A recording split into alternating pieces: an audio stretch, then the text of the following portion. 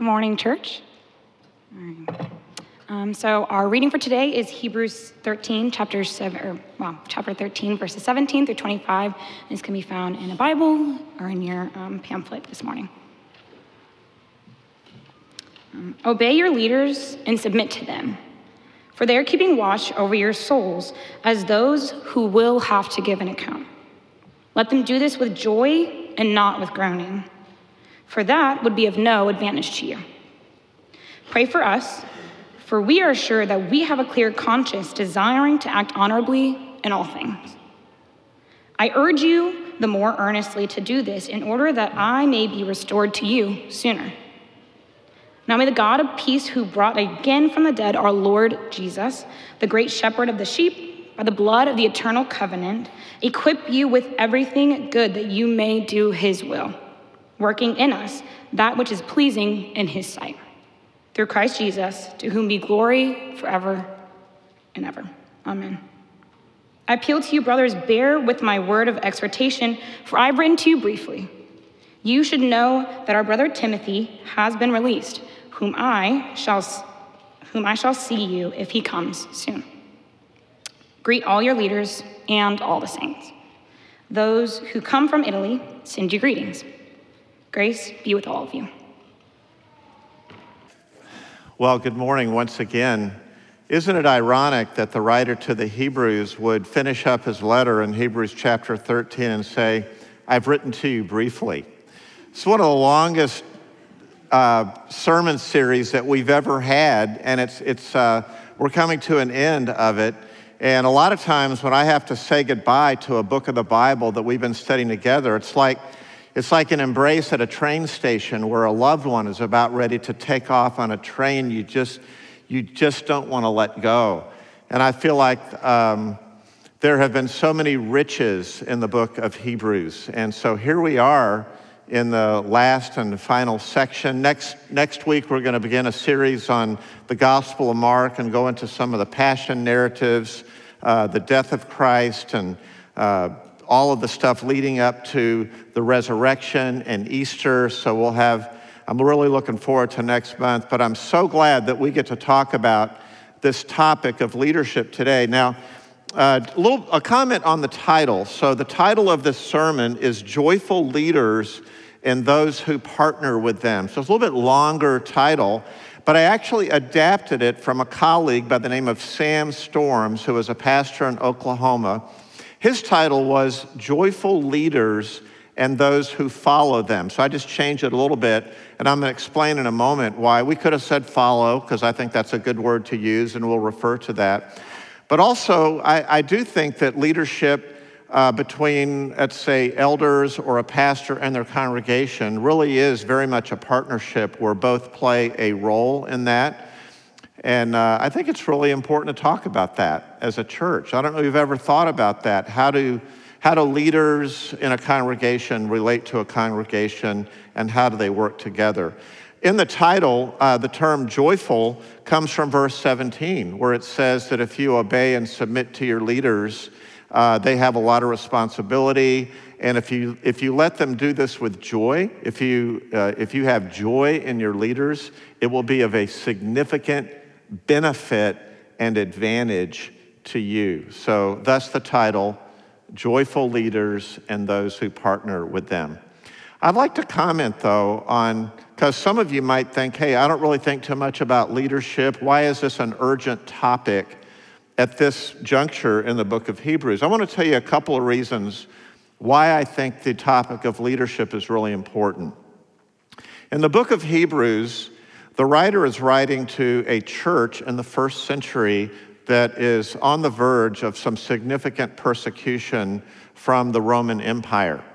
And so if you think back over the book of Hebrews, we get this wonderful description of why people should not drift away from Christ. They should stay focused on Christ. They should put him first, not go back to their old religion, not drift away from him.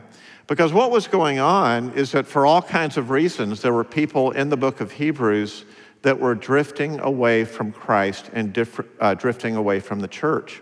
That's why he says in Hebrews 10, he says, don't forsake the gathering of yourselves together, as is the habit of some, but encourage one another all the more as you see the day drawing near. So the whole book of Hebrews is like a pastoral exhortation.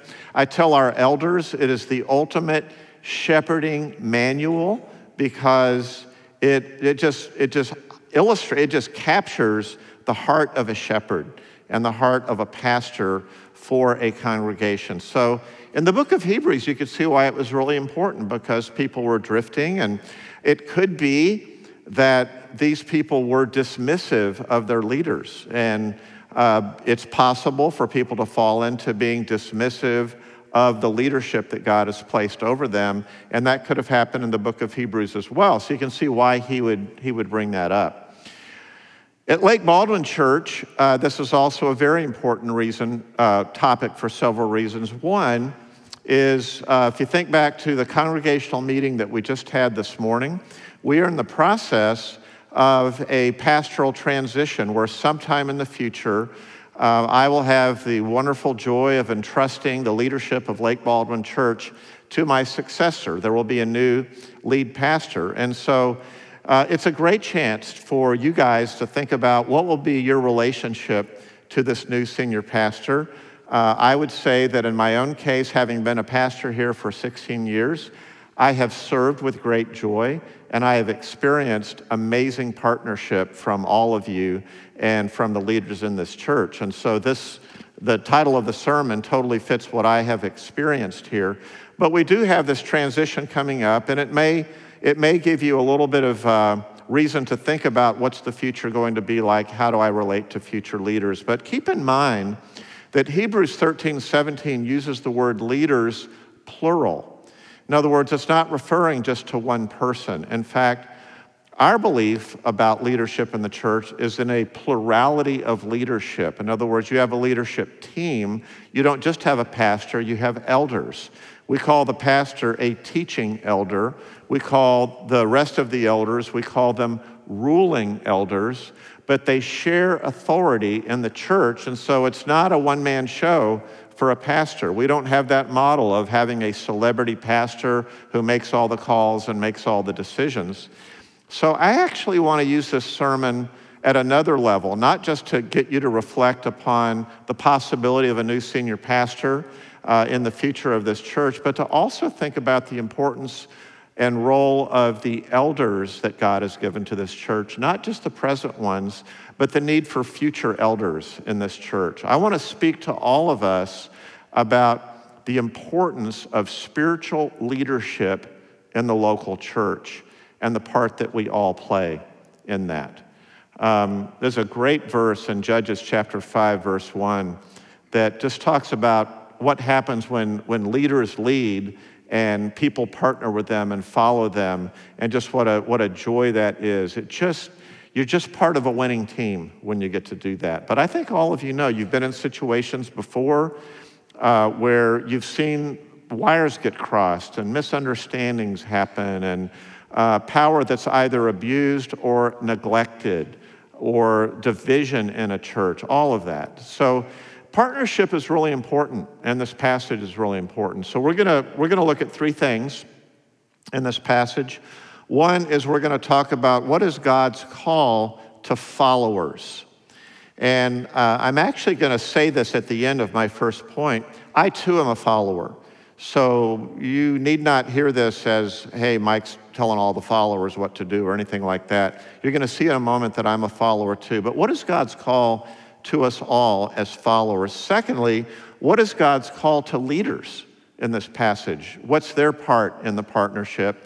And then finally, as always happens in the Bible, as always happens in the book of Hebrews, we're gonna talk about the care of the great shepherd, which is what verse 20 talks about. We're gonna have that focus on Christ. And isn't that wonderful?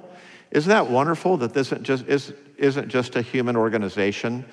You know, Jesus in Mark chapter 10 drew a contrast between what you might call secular leadership and the leadership that Jesus modeled. He says, he's talking about the Roman leaders, and he said, all of you know leaders in the Gentiles that lord it over others. There's this phrase, lording it over. And it's a very hyper-authoritarian style of leadership. And Jesus said, all you guys know about that. But then he says, it's not going to be that way among you, because the greatest person is the one who is a servant, who is slave to all. And then he says, even the Son of Man did not come to be served, but to serve and to give his life a ransom for many. And so he drove a stake in the ground about the radical, upside-down, servant-oriented nature of spiritual leadership in the church. It's a wonderful, wonderful thing to have the gospel shape a church and shape leaders. So let's talk about these points. We're going to go into Hebrews 13 and verse 17. I want to invite you to look back at that. And let's talk about God's call to followers. God's call to followers. Verse 17 reads again, obey your leaders and submit to them, for they are keeping watch over your souls as those who will have to give an account. Let them do this with joy and not with groaning, for that would be of no advantage to you.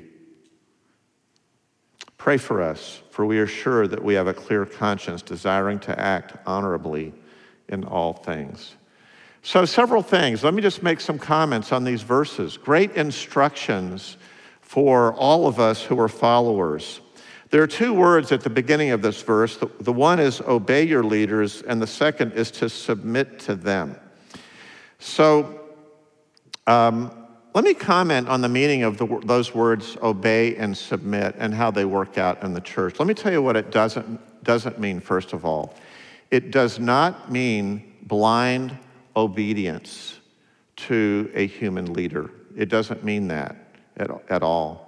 Early in my professional ministry career, I was under a leader. I was on a team who was the epitome of lording it over. He was verbally abusive. He was authoritarian. He was demeaning. He was condescending. And the Bible doesn't teach that we are supposed to submit and obey abusive leadership. And I remember going through that time. I was a very young Christian, and I was a part of this team. And I remember we actually had the opportunity to talk to, senior leaders about this individual, to share our concerns about this person, because they were, like I said, prideful and authoritarian. And I remember I had a colleague on my team, and she made a comment about how this might affect the rest of our lives, having been under this leader. And I'll never forget what she said. She says, for the rest of my life, this person is going to be for me a negative model of leadership. And I've never forgotten that. As Molly and I have been through different leadership roles, whether it's in the world of missions or whether it's in the world of church, one of the things that we really have a sensitive meter about is the abuse of power in leadership and the risks of blind obedience. That's what cults are made of. That is what happens in churches. When leaders fall in a church, it's usually sex, money, or power. And a lot of times people get away with the abuse of power as long as they are successful, because it's hard to disagree, it's hard to differ. And so I want you to hear that this passage does not talk about blind obedience to an authoritarian leader. Now you say, well, Mike, I thought it just says obey your leaders. Well, let's talk about what these words mean. The first is the word obey. Actually, in the Greek language, and I learned this years ago from a commentator by the name of Ray Stedman, because I wasn't familiar with the Greek and what it meant, but he said obey means obedience in response to persuasion. So what some people translate the word obey meaning be persuaded. In other words, be persuaded by the word of God. So in our congregation, a lot of you have heard me talk about our leadership culture here. It's not a command and control leadership structure. We refer to it as inspire and align. In other words, we cast vision, we talk about the Word of God, we explain the vision, but we respect people as adults. We treat people like adults. And so we often say, whether it's to new members in the church or people throughout our church, our volunteer system, it is okay to say no to the pastor. Why is that okay to say no to the pastor? Because the pastor doesn't have control over your time and your decisions and your choices. I can teach the Word of God, and I can invite you to join the team and to participate into the team, but it goes a lot better if you have the freedom to function as an adult and not in blind obedience like a child. So think of this word obey as being persuaded. And you want to be a person who can be persuaded. You don't want to be stubborn. You don't want to be resistant. You want to hear the Word of God. And then you want to go along with that. So that leads to the word submit. The word submit means to sort of go along with the plan. I like to use the term self-align. When somebody gets involved on a team, one of the things that mature people do is they self-align. I work with people like Mark McKinney, Heather Shiflett, Allison Epps. I work with people on our staff team. And you know what I really admire about them is their ability to self-align to the direction of the church. That just to me shows a ton of maturity.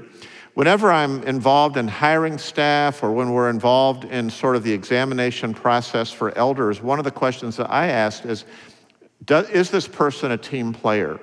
And the reason I ask that is not because we're looking for a yes man or a yes woman, but is it a person who has a track record of unresolved conflict, a track record of stubbornness, or do they have the ability to self-align and to be part of the team? This is important in business, it's important in sports, it's important in a lot of arenas, but it's also important in church leadership. And so that's how I understand the word submitting to the leaders. Now, there's a couple of other things here, but I want to comment. I made a comment a moment ago about how in church we treat people like adults. Now, some of you may have come from churches where you were treated like children and it was blind obedience. But let me say this about what maturity looks like as it relates to leadership. Mature ability or mature people relate to leadership in healthy ways. Let me say that one more time. Mature people relate to leadership in healthy ways. So what does it look like when it's unhealthy? Well, the first would be blind obedience. If a person is always, if they don't feel like they can ever disagree with a leader, they have to be a yes person, and they're operating as a child and blind obedience, that's not healthy. But it's also not healthy to be on the other extreme where there's sort of like I've seen leaders, I've seen individuals operate in a little bit more of an adolescent way rather than a mature way. And so there's in a church you can't exactly, be mean or be violent, but you can be passive aggressive. You can undermine leadership in subtle ways. You can gossip, and you can sort of be bent on undermining leadership. So mature people don't do that. In a mature, healthy team, a mature, healthy environment, you have the ability to disagree, you have the freedom to say no, but you also have the maturity to self-align when there's disagreement. So I'll give you an example of that. Over the past couple of years, I think you guys are all aware that as a church, like all churches have gone through significant cultural division in our country, significant political division in our country, and even over COVID and masks, all this divisiveness in our country. And so a couple of years ago, I remember saying to our elders, we're gonna have to talk about this cultural moment. And we began to engage our elders and engage our deacons in a process of setting direction. And we have a very diverse church. We have diverse views about politics and about COVID and masks and all that kind of stuff. And I'm aware of a lot of those views. So what we did is we followed a team approach and we set a trajectory that we felt was a good biblical trajectory for our church. And we would have people on both sides of the issue. And by and large, apart from a few cases, it was so wonderful to see the humility and the maturity of people at Lake Baldwin Church who not always agreed with when we would, regather or not regather, or when there would be a mask requirement or not a mask requirement, or what was said or not said about the election or anything like that. But what we saw and what we proclaimed, what we preached, is that we would be so shaped by the gospel that we would be governed by humility and we'd work together as a team.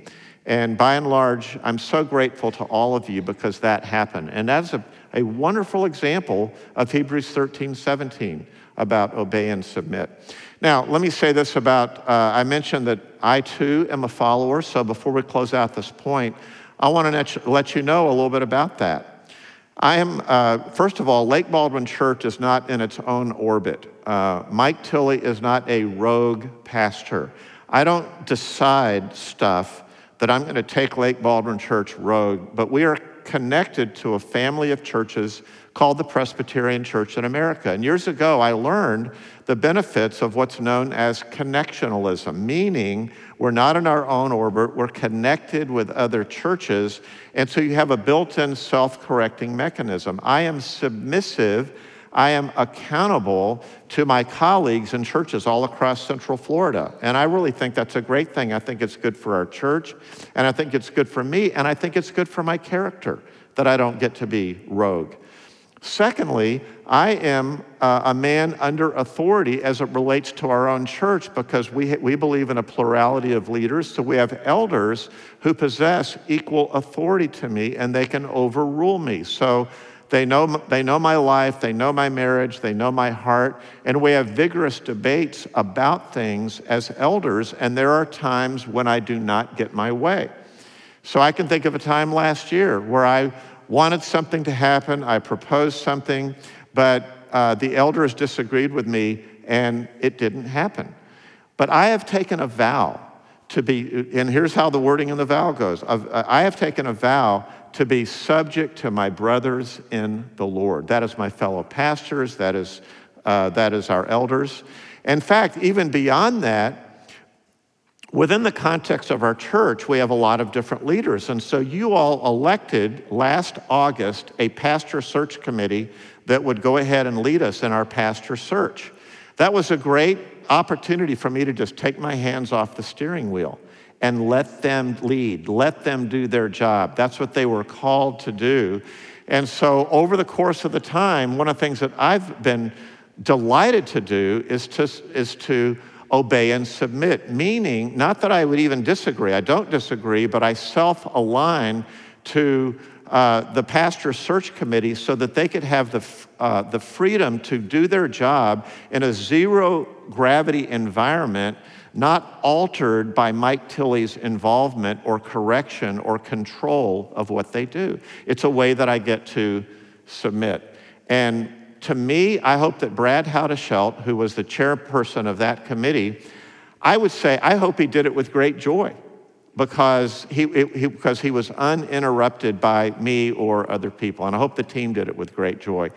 If we hire the next senior pastor and I'm around and part of the team for a while, you know what I'm going to do?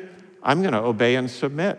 I'm going to cheer for this person. I'm going to self-align. And I actually told Brian, who is our candidate that's being recommended, I said, Molly and I talked about this. Our word for this process is joy. We want you and your wife, Debbie, to feel great joy in this transition. And so it's just a wonderful thing to be part of a team in that way. Let's go on to God's call to leaders. So there's a call to followers. Hope you're good with that, what this verse says. But let's look at the call to leaders. He says, look back to verse 17. They are keeping watch over your souls as those who will have to give an account. So let them do this with joy and not with groaning, for that would be of no advantage to you. So when you think about the call to leaders, now admittedly, this is a passage that is a call to followers, but it says something about leaders. It says that they keep watch over your souls as those who will give an account to God. So some really good things about leadership. We're going to see in a moment that Jesus is the great shepherd of the sheep. And the metaphor or the word picture that the Bible uses for elders in the church is the shepherd. If you go to 1 Peter 5, it says to the elders, shepherd the flock. That is the commandment to the elders. And did you notice in verse 17, it says that if you let your elders do this with joy, then it will be, if you don't let them, it will be of no advantage to you. But if you let them do this with joy, It will be of great benefit to the church. It will be of great benefit to your life because they are called by God. They are placed in this position to look after the welfare of your soul. So what do elders do in Lake Baldwin Church? Well, we had a membership class this weekend. We had a wonderful time Friday night, Saturday morning. Yesterday, we explained what elders do in this church. And I want to remind you about that because I, number one, want to encourage our elders. But number two, I want to remind you that you are part of a shepherding plan in this church that is designed for your care. So let me tell you 4 things that elders do. First of all, they know the flock or they know the sheep in the church.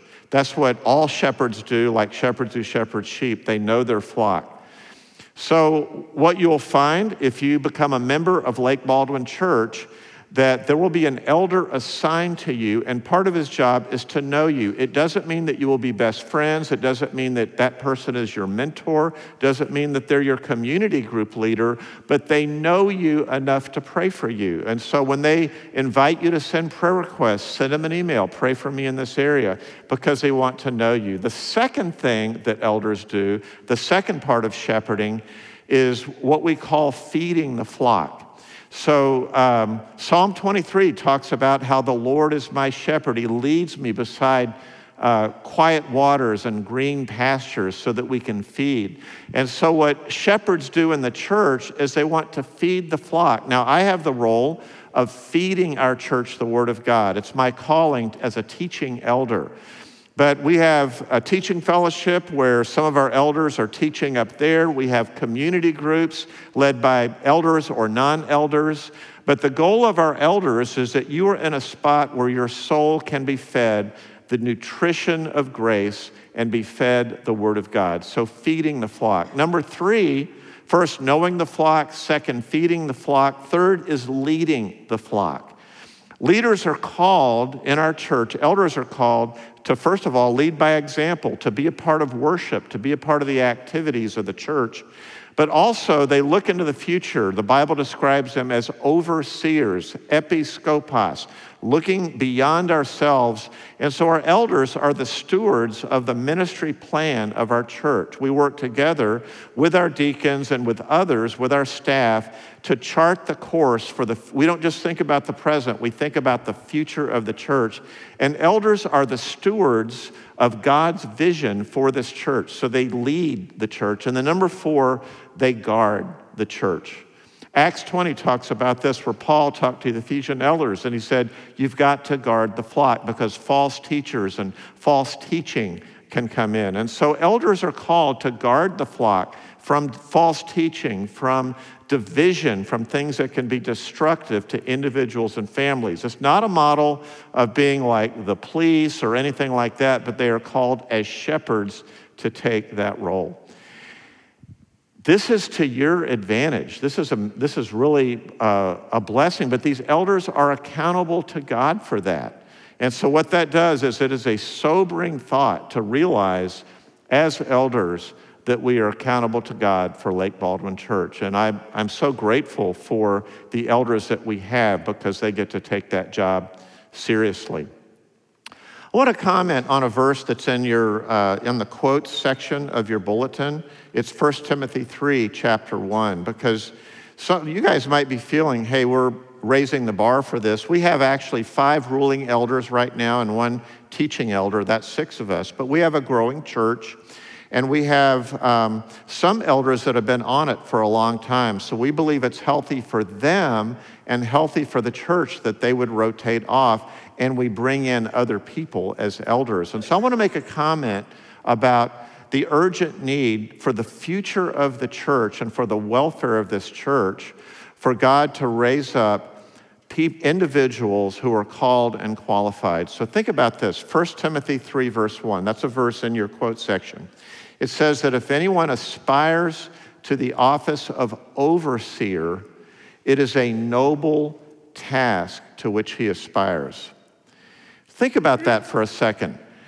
The calling of an elder is a noble task.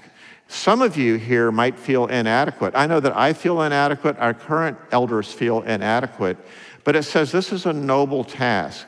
So I want you to think about this. If you get nominated for the office of elder, and especially if a lot of people nominate you for the office of elder, we are going to let you know about that as elders. And I want to challenge you, first of all, to not say yes too quickly to that, because what you want to do is wait for what we call the external call. You'll be examined by our elders, our current elders, and you'll be voted on by the congregation.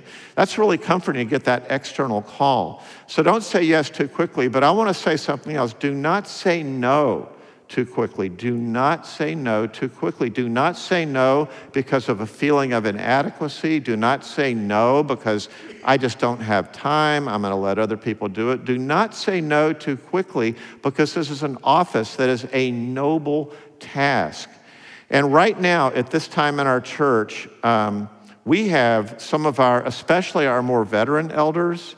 It is an incredible opportunity to be around those guys and to learn from them. So I want to really challenge those of you that are qualified to be elders to invite God to work in your heart so that you yourself would feel not just the external call, but the internal call to this noble task.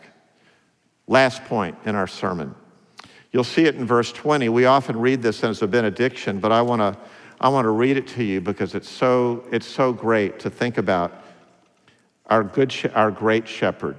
All of us as elders are simply under shepherds. We are weak. You can see in verse 18 that the writer here says, pray for us because leaders need grace to fulfill what God has called them to do. But look at verse 20. We actually have a great shepherd over the whole process, and it's Jesus Christ. This makes Christian leadership so different from any other type of leadership. Look at verse 20. Now may the God of peace, who brought again from the dead our Lord Jesus, the great shepherd of the sheep, by the blood of the eternal covenant, equip you with everything good that you may do his will, working in us that which is pleasing in his sight, through Jesus Christ, to whom be glory forever and ever. Amen. I want to talk for a minute about this great shepherd. I want us as a church to put our hope in the great shepherd. I want our current elders and future elders to put your hope in the great shepherd. First of all, it says in this passage that this great shepherd, he was brought again from the dead. Our Lord Jesus was brought again from the dead. What happened when that, as it relates to his church? In Ephesians chapter 4, it says that Christ was raised up and he ascended to the Father and he became the head of the church. So one of the things you've got to remember is that Mike Tilley is not the head of this church in the future. If God calls Brian Lumshu Chan to be our next lead pastor, he is not the head of the church, but it is the great shepherd who is the head of the church. Number two, in Ephesians chapter 4, it says that the ascended Christ is the one who gives gifts to his church. What are those gifts? They are human leaders, apostles, prophets, evangelists, pastors, and teachers. And so when you get that next pastor, they are called by God. When you get elders, they are placed there by Christ. Now, we follow up. We all are involved in that process. So several weeks ago, I sent out a letter to all the members, said, please send me your nominations for elders. If you haven't done that, we would still take those nominations because that is a responsibility and a privilege of church membership that you would nominate people who you think have the character and the track record to serve in the office of elder or deacon or deaconess in this church. So you have a part in that process. Our current elders have a part because they examine people. They examine them about their family, about their theology, and about their character. And so that is part of that process as well. But we believe that behind that process is the great shepherd himself, the ascended Christ who gives these leaders to the church. Finally, we notice in this verse that this great shepherd does even more. He equips all of us to do his will. If you're a follower in this church, one of the things that God has done for you is he has given you spiritual gifts. He has given you a place on this team, and you are a steward of all of the resources that God has given to you. You are a steward of that, and he calls you because he has equipped you to engage. So don't sit on the sidelines. Don't take a pass. Don't leave it to other people. Ask the great shepherd how he wants to equip you to use your gifts in the body of Christ, in his church. Don't pass it up. Engage in the work of the church. He equips you, but not only that, he equips church officers. And so again, if you feel like, boy, I just don't know if I could do it. I remember when I first became an elder, I think I was in my early 30s. And I wasn't reaching out to some of the older people that God had called me to shepherd. And I remember the pastor coming alongside me, and he said, Mike, God has called you to this position. You take the initiative. I was feeling intimidated. I was feeling weak. But I realized that this is a call of God, and he is the one who equips us to do this. So isn't it wonderful that we have a great shepherd? Isn't it wonderful that we have the Lord Jesus Christ? So back to this point, the call to followers, the call to leaders, and the care of the great shepherd. I close with this story. Some of you may have heard me share this before, but I want to tweak it just a little bit. When our son Jonathan was in middle school, he played football. He played with pads and tackle football and all that kind of stuff. And he and I we lived up in Richmond, Virginia. We lived in a cul-de-sac, and I used to throw football passes to Jonathan, and he would catch them. And I was, back in those days, the famous players were Joe Montana and Jerry Rice. So I was Joe Montana, he was Jerry Rice. And my perfect spiral passes would float down into his arms, and he was just dreaming of having this role on the football team. Well, when he got on the football team, the coach decided to give him a less visible role, what appeared to him as a less important role, and he had to do that. And I had a conversation with Jonathan about that, about his coach, about self-aligning, about being part of the team, part of a winning team. And I said these words to Jonathan. I said, Jonathan, where you play is up to the coach, but how you play is up to you. Now in this church, where you play, actually the coach is Christ himself. He's given you gifts. You have a ton of freedom to choose where you will play, where you will volunteer, where you will serve in this church. But it is still true that how you play is up to you. So I challenge you this morning, let's be a winning team. Let's be a winning team where leaders lead and the congregation partners with them. Will you do that? Let's pray together.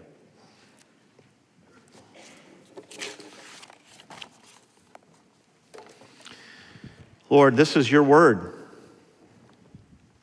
This is your word. We don't really have any choice but to bow before your word this morning. So we pray that you would raise up leaders for the future of Lake Baldwin Church, that you would raise up the future elders, under shepherds of this church.